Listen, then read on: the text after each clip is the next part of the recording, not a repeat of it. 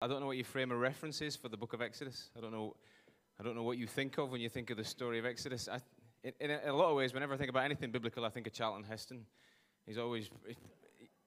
You're surprised at this? Have you not seen Saturday matinee biblical epics? I'm pretty sure he's Moses, right? Isn't he, Charlton Heston? I'm looking around for a nod. Boyd, he knows. He's Charlton Heston.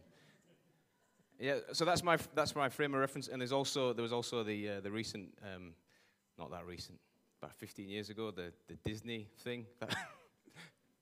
It's not recent, is it? It's 15 years ago. It's a lifetime ago. Recent to me. Yeah, there was that epic. So I've been thinking a lot of my frame of reference has come from these sorts of things. But there's some really, and I've kind of observed it a little bit in that sort of Sunday school class sort of way. Don't know how you deal with the story of Moses. This God's people escape. It's miraculous. It's a lovely story. It's a really nice story. Praise God, and we'll park it. Not think too much about whether the Red Sea really parted, all those sorts of things. But this story has got so much to tell us. It's so well quoted in the New Testament. It's such a pivotal story. It's such a significant story. It's such a big picture that God gives us. So a couple of points I want you to sort of have for the whole series. And I guess Paul will come the next couple of weeks and he'll sort of add to these. So this is not all the points we're going to make, but it's things to have in the back of your mind. So first one is... It's obviously a story about people being saved. God takes the people, the vulnerable people in Egypt, and he saves the vulnerable people fantastically. So we are a saved people in that sense. We are a people who are being saved. Second one is that it's not just that we've been saved.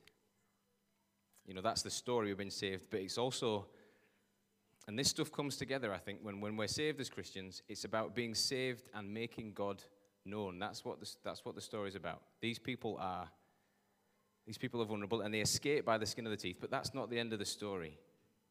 God is working massively to not just demonstrate that these people are saved, but that it's his story. It's him that's doing the saving. So you've got an old, frail, unconfident guy, Moses, who's the guy who's going to save the people. Now, does that point to the greatness of Moses? And you've got a bunch of people who are completely desperate, completely at the end of themselves. This story feels like it's come to an end. This story brings about the glory of God. Moses is a stuttering fella, can't even bring himself together, don't even really want to, he kills a guy at the start, doesn't really want to face up to the job, stutters his way through it. This is about the glory of God. And being saved, our stories, we think sometimes of our salvation, we go, right, I'm saved, and I'm into heaven. Oh, thank goodness for that. I've got my ticket. That's not the end of the story of salvation. The book of Exodus will teach us that. It's about how we make God known through our stories, how we bring God's glory. And often, and it's not the stuff we want, but often it's in our time of weakness. That's where this story is going to start. The people are vulnerable and exposed, and it looks like they are finished, and yet God's glory will be displayed in an incredible way. So the story of our salvation, the story of being saved, is one of making God known as well. So there's this verse that will come about as we go through the story. You will be my people, that you will know that I am the Lord your God who brought you out of Egypt. Paul will fire this one off to us a couple of times. That you will know that I am the Lord your God who brought you out of Egypt. This story of salvation is that people will know who God is. So it's a story about being saved, and it's a story about being saved and making God known. But it's also a story about being saved and being shaped. These things come together. I don't know if you're a Christian or not, or what your salvation story is, but these things are not separate things. And we really see this really clearly in this story. These people are saved, and they find their way to their salvation. But as they go, as kind of a necessity of their being saved, they have to change. They go through this journey out of Egypt, this journey where they're kind of full of pride and they've got all these problems, and they have to be changed. Something's got to change in them. So we are saved and we are changed. And in this salvation process, I think this stuff comes together. If you're somebody who would say, I think I've become a Christian, but there's no change at all, and I don't know, maybe you have to look at that again. I think the story of Exodus would really challenge that perspective. We're saved and we're changed, and they come together, those things. And saved as well to do something. So I want those things, those are starters for 10, things to sort of run through your mind. And in the sermon tonight, I've got 2 points, two big points, two sort of coat hangers for you to hang all the thoughts on. And the first one First one is this: even though it may seem not to be the case, God is still there working out his good plan. You got that? Even though it may seem not to be the case, God is still there working out his good plan. And I don't know about you, but when I watch the news or when I pop into the Tap and Barrel or whatever else, sometimes it doesn't feel like God's there. This story is going to really ground us and remind us that God is still there, and he's not only still there, but he is working out his good plan, and we need to hang on to that, and we will, as church and as God's people. Second point, what do we do when he feels like he's not there? We're going to sort of work through some of these things, so these are some of the things that we'll cover as we go through. What do we do when, even though hopefully through this text we'll explain why he is still there, it still feels like he's not? What do we do? What do we hang on to in those moments? Okay, so those are the coat hangers. That's where we're headed. That's where we're going to go. Doesn't it feel sometimes in life that there's the big plans that we make in our life? Often life's like this, I think. We have these big plans and these big hopes and these big ambitions, and then we reach a certain point in life, and there's a reality of what our hopes were, and it's just a bit of flatness. Don't know if you ever, if you're familiar with that. You know, the hopes and dreams and ambitions of youth. I feel a bit sad saying some of this because I'm a married man and I should be on top of the world and I've got 3 lovely children and all the rest of it. But it's true, isn't it? When you grow up, you've got all these dreams and all these plans and all this life that you see before you. And my wife could probably stress it with more significance than me. You have all these plans and these things that you hope to aspire to, and then you get to 38, nearly 39, and you're like, this is it. This is my life. I thought I would travel and see the world. I thought I would have this, and I thought I would do that, and I live in Cass, and I get fed up at everything, and I'm a bit miserable a lot of the time. And the reality of it can be hard to face, can't it? There's the hopes and dreams, and there's the reality. I play for Christchurch football team. We're an amazing football team. We've turned the corner don't laugh. We've turned the corner in a big way. It's amazing. But the rhetoric is really funny about the team. I really love this. The football chat, the way that guys talk about the team is lovely. But it's really funny. It's like we talk about formations. We get really serious about formations. 3-4-2. Do you think 3-4-2? We're all like this. Then we talk about tracksuits with initials. That's come up. We've talked about this. We've talked about the dream that he's playing on 4G. Martin at the back. We're hoping to get a 4G pitch. We've got all these amazing dreams and hopes and aspirations, and then the reality on a Saturday morning. I've played in one game where it's been sunny. Every game's been tipping it down with rain. The kit's kind of been washed to death, so it's shrunk and it's like ill-fitting. We've never got pegs for nets. We've never got enough footballs, and it's always the case that we've got 10 guys and Dave Mate is going to pop along. Has Dave Mate played before? No, Dave Mate's not played before, but he's going to join us and jump in with us. And it's the hopes and dreams and then the reality of life. And in this story we're going to look at today, that is exactly the story. There is this children of Israel have been on this journey, and we'll trace a little bit of it through second half of Genesis up to the start of Exodus. They've been on this journey of hope, massive bars as high as you like, hope. And at the start of Exodus, they are facing the flat reality. So I'm going to quote a bit of Genesis text for us just now, just to trace the story back. Genesis 13, and there's a bunch of promises. So maybe you know this, maybe you don't know this. There's a bunch of promises halfway through Genesis that God makes to Abraham and then reiterates to Isaac and the rest of the generations. Significant promises, and they're all awesome, awesome promises. So the first one, Genesis chapter 13. The Lord said to Abraham, "Go from your country, your people, and your father's household to the land I will show you. I will make you into," listen to this for a promise, to one guy, "I will make you into a great nation." I could do with that. I could do with somebody telling me that's going to happen to me. That would send your ego through the roof, wouldn't it? I'm going to make you, this old guy, into a great nation. "And I will bless you, and I will make your name great." This is what he's telling Abram. You're going to be a great nation, and your name's going to be awesome. That's what he's telling him. That's a hit, isn't it? "I will bless you, I will make your name great, and you, not only will you be awesome, but everyone you meet will be blessed." Look at that. "Your name will be great, and you will be a blessing. I will bless those who bless you." It's all good. "And whoever curses you, I will curse, and all peoples on earth will be blessed through you." Awesome. This is a really good story, and your ancestors are going to be blessed. It's all good. But what do we know about Abram? Have a think in the back of your mind. He gets promise again in Genesis 15. The word of the Lord came to Abram in a vision. Do not be afraid, Abram. I am your shield, your very great reward. But Abram said, Sovereign Lord, what can you give me since I remain childless? And the one who will inherit my estate is Eliezer of Damascus. And Abram said, You have given me no children, so a servant in my household will be my heir. Then the word of the Lord came to him, This man will not be your heir, but a son who is of your own flesh and blood will be your heir. He took him outside and said, Look up at the sky, hang on to this verse, and count the stars, if indeed you can count them. He said to them, So shall your offspring be. These are the promises that Abram gets. Now, I think I've overthought this, but I really like the idea that Abram comes back to his wife Sarah, and this is like the best come online I think you could ever go for in the whole world. He says, God's told me I'm going to have a child, how about it? You know what I mean? It's an amazing promise, isn't it, that God's brought before him. You're going to be blessed, your ancestors, and he hasn't got any. He hasn't got any at all, and he's got no hope of getting any, but your family, and I think it's still a big deal to us now, but in these times, this is the big deal.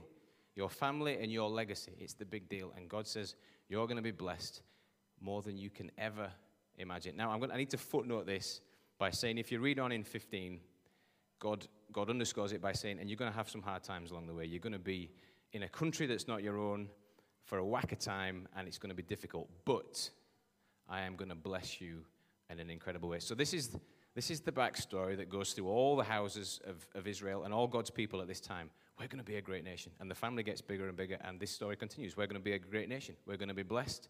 God's going to give us this land. It's going to be an amazing story. And I think we know how this story goes, don't we? Joseph, we get the story of Joseph, the guy with the fancy coat. And he has a couple of dreams that his brothers don't really like, and they kick him out, and he ends up in Egypt. And then the food runs out in Israel, so they end up in Egypt. And for a while, Joseph's prime minister, and you can kind of hold on to these promises. You think, well, maybe these promises are still going to come good. Maybe that's still going to work out for me. But in the end, time passes, and this is where we're going to pick up the story. Time passes, time moves on, and these people end up, and I want to try and labor this, I want to try and make this as sharp as I can. These people end up as slaves. They've come in a legitimate sense under the care of Joseph with God's guidance and God's presence, but the reality of the working out of the hopes and dreams of where they thought they were going to go, the reality of that is just, it's this flat oppression. They're all brickies. They're all grafting really hard. They are slaves. They've been beaten up. They're sent out into the desert to build cities.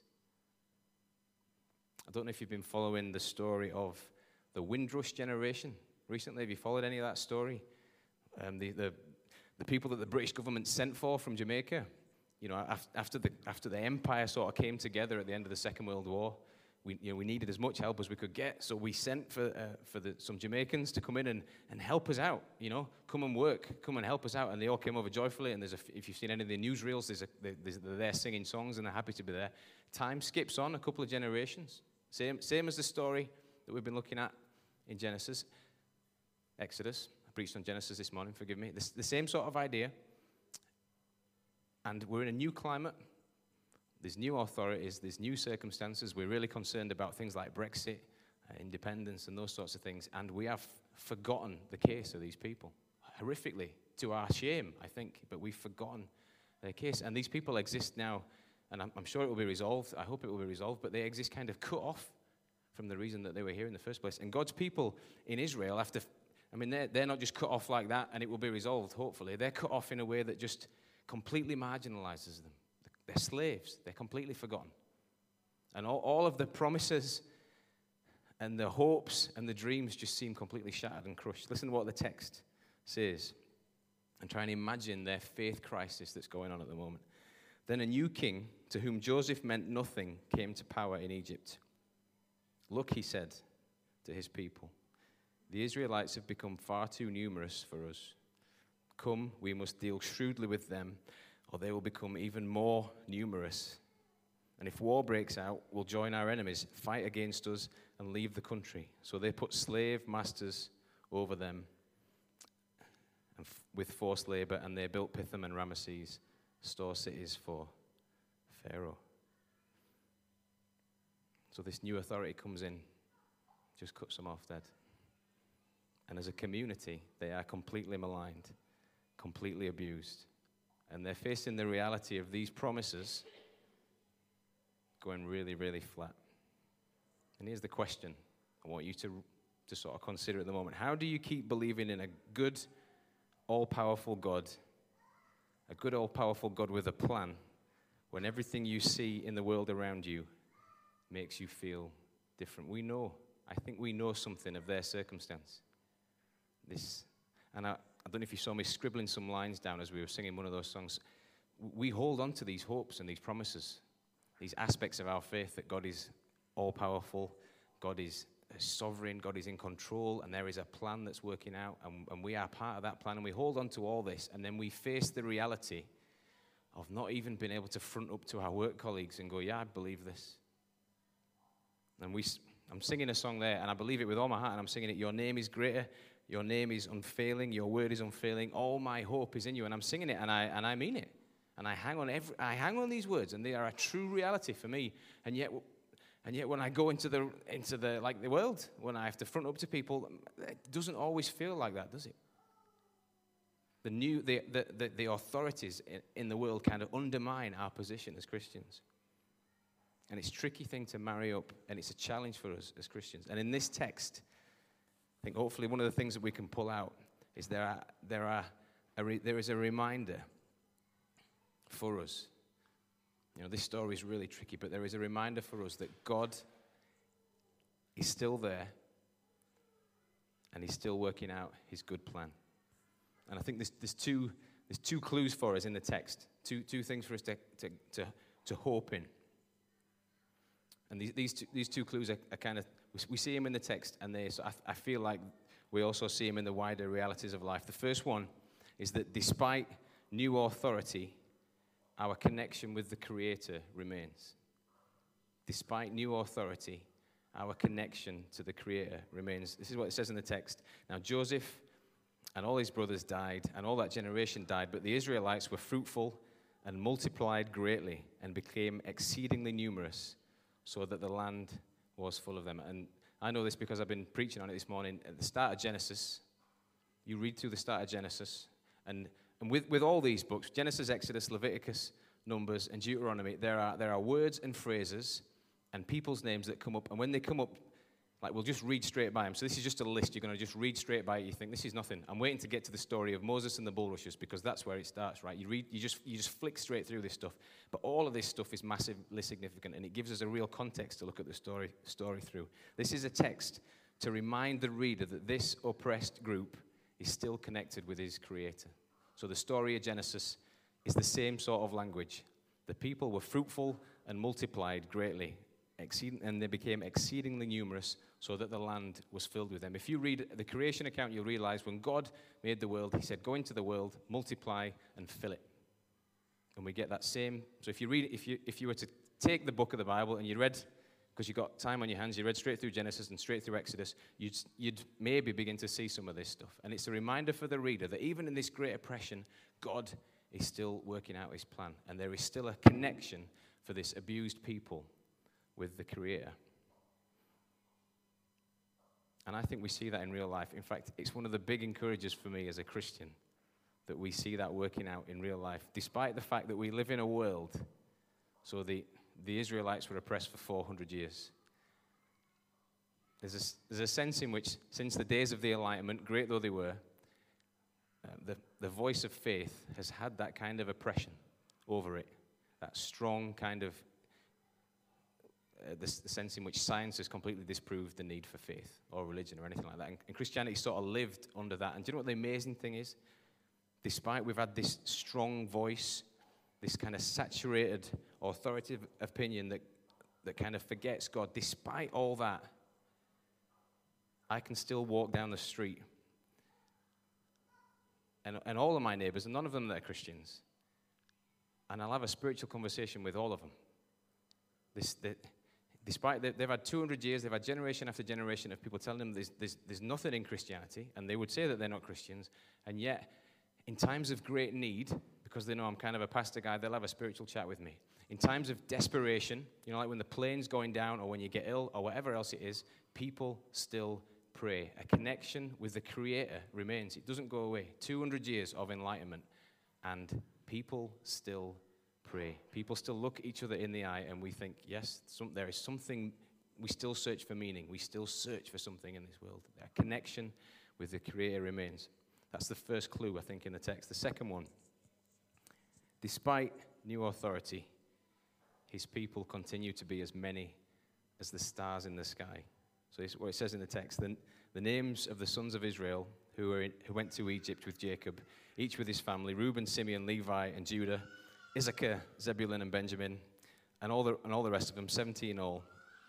This is not just a pointless list that we're getting here. This is a reminder to the reader that this bunch of people that are oppressed, that it looks like their story's done. They're slaves. It looks like they're finished. They're still connected with the promises that have gone before. That this people will be as many as the stars in the sky. I love the fact, and maybe I shouldn't, but I love the fact that under huge oppression, the church sort of maligned, sort of ridiculed for being useless and pointless and having no place in the modern world. Despite this oppression, despite new authority coming into the world, God's church still grows. Still grows. The promises remain just the same. You look over the seas, and the church in South Korea is just booming. It's just nuts. You look under massive oppression. Do you know where the church is growing fastest in the world? Last time I looked, under huge oppression in Iran, the church grows. And under this massive oppression, the promises of God that he promised to Abraham, that your children will outnumber the stars of the skies. A number so vast and so big you could ever imagine. I'm sure Abraham never could even conceive of the fact that the church would grow all over the world in ways that he could never understand. And the text gives us two little clues. So we've got the clues, but life still sucks, right? Life's still really tricky. It still feels a lot of the time, and you might not want to nod your head at this bit in church, but it still feels like a lot of the time in the world that we live in that God's not there. So what do? I've got 3 things for us to do, just trying to focus our attention on and sort of remind ourselves about when we feel like God's not there. The first one is to trust God for the big picture of life. Trust God for the big picture of life. Remember, he knows best. Sort of look into the story of Exodus, see the oppression of the people, and remember how this thing works out. It's not what it felt like for the people at the time, but we have to trust in a God who has been there for eternity. That's one of the things that we believe. And that can be a difficult thing to do sometimes, to trust the expert. Last year, me and the wife and the kids were climbing up in the Lake District a hill called Causey Pike. It was our biggest effort yet at a big mountain for the 5 of us to get up to the top of Causey Pike. And we set off full of enthusiasm, as is often the way, and that degenerates very quickly.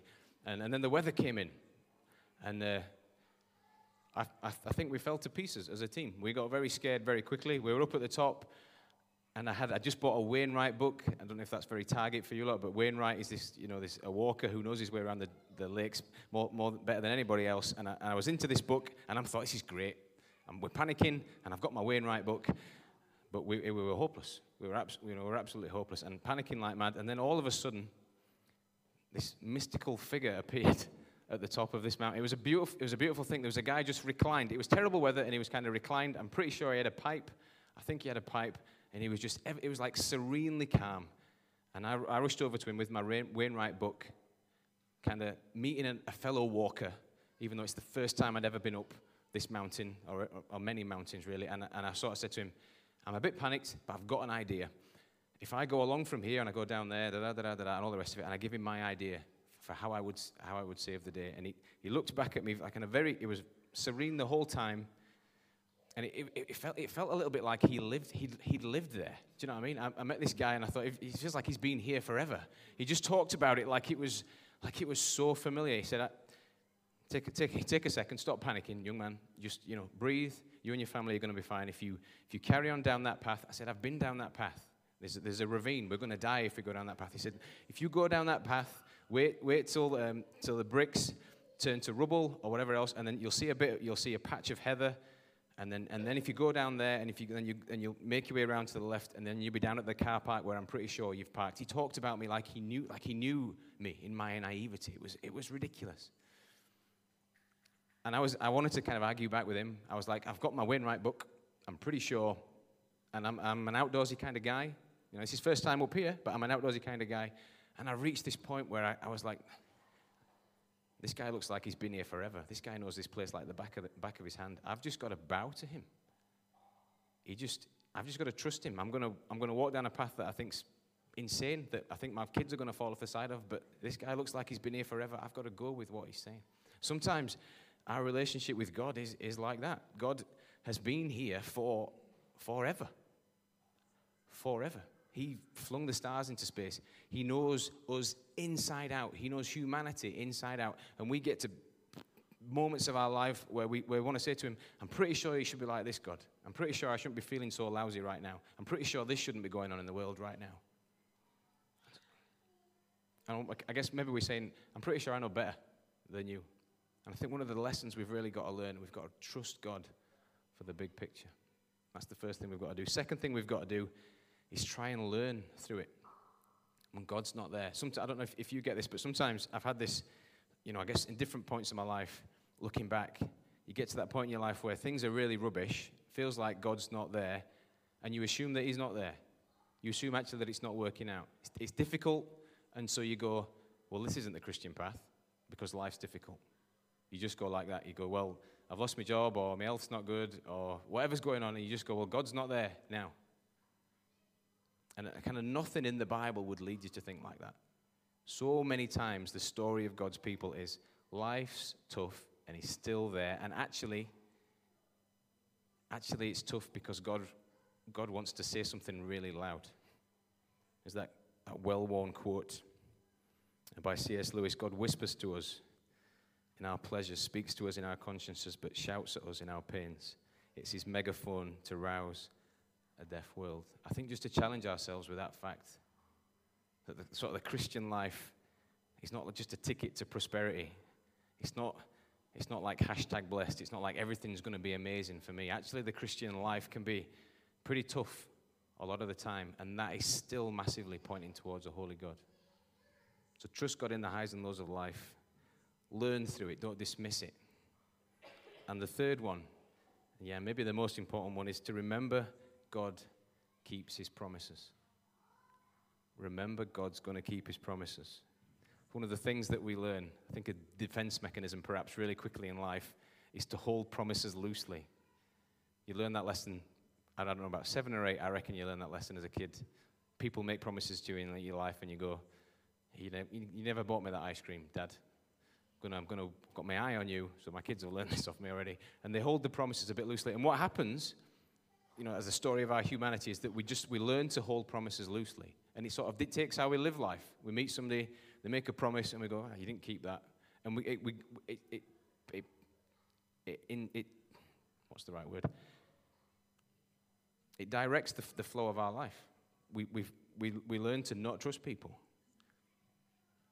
One of the questions that the Bible poses for us is, what would it mean to know someone completely trustworthy whose promises you could depend on? What would that mean? What would that change in the story? If you could meet somebody, and one of the things we think about is we look around, and much as we love all of each other and our friends and our relatives and our partners and everything else, they're going to break the promises. And the Bible asks us a question. I think it asks us it particularly in Exodus. What would it mean to know someone completely trustworthy?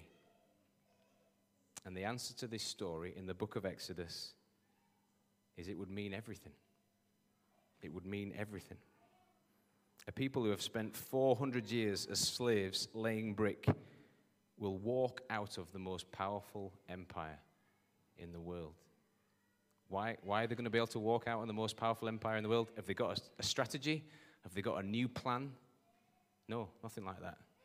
The reason they can walk out on the most powerful empire in the world is because a holy God will honor his promises. We've got to trust that God keeps his promise. And I'm going to leave you with one as we go, one promise that Jesus made. And I want you to try and imagine if this is true and if I can hold on to this, what would this change? What should this change for me? Jesus said, if I leave you, I will come back so that you can be with me where I am. Even in the worst of times, even in the very worst of times, in the pits, if your hope is in that, then it changes everything.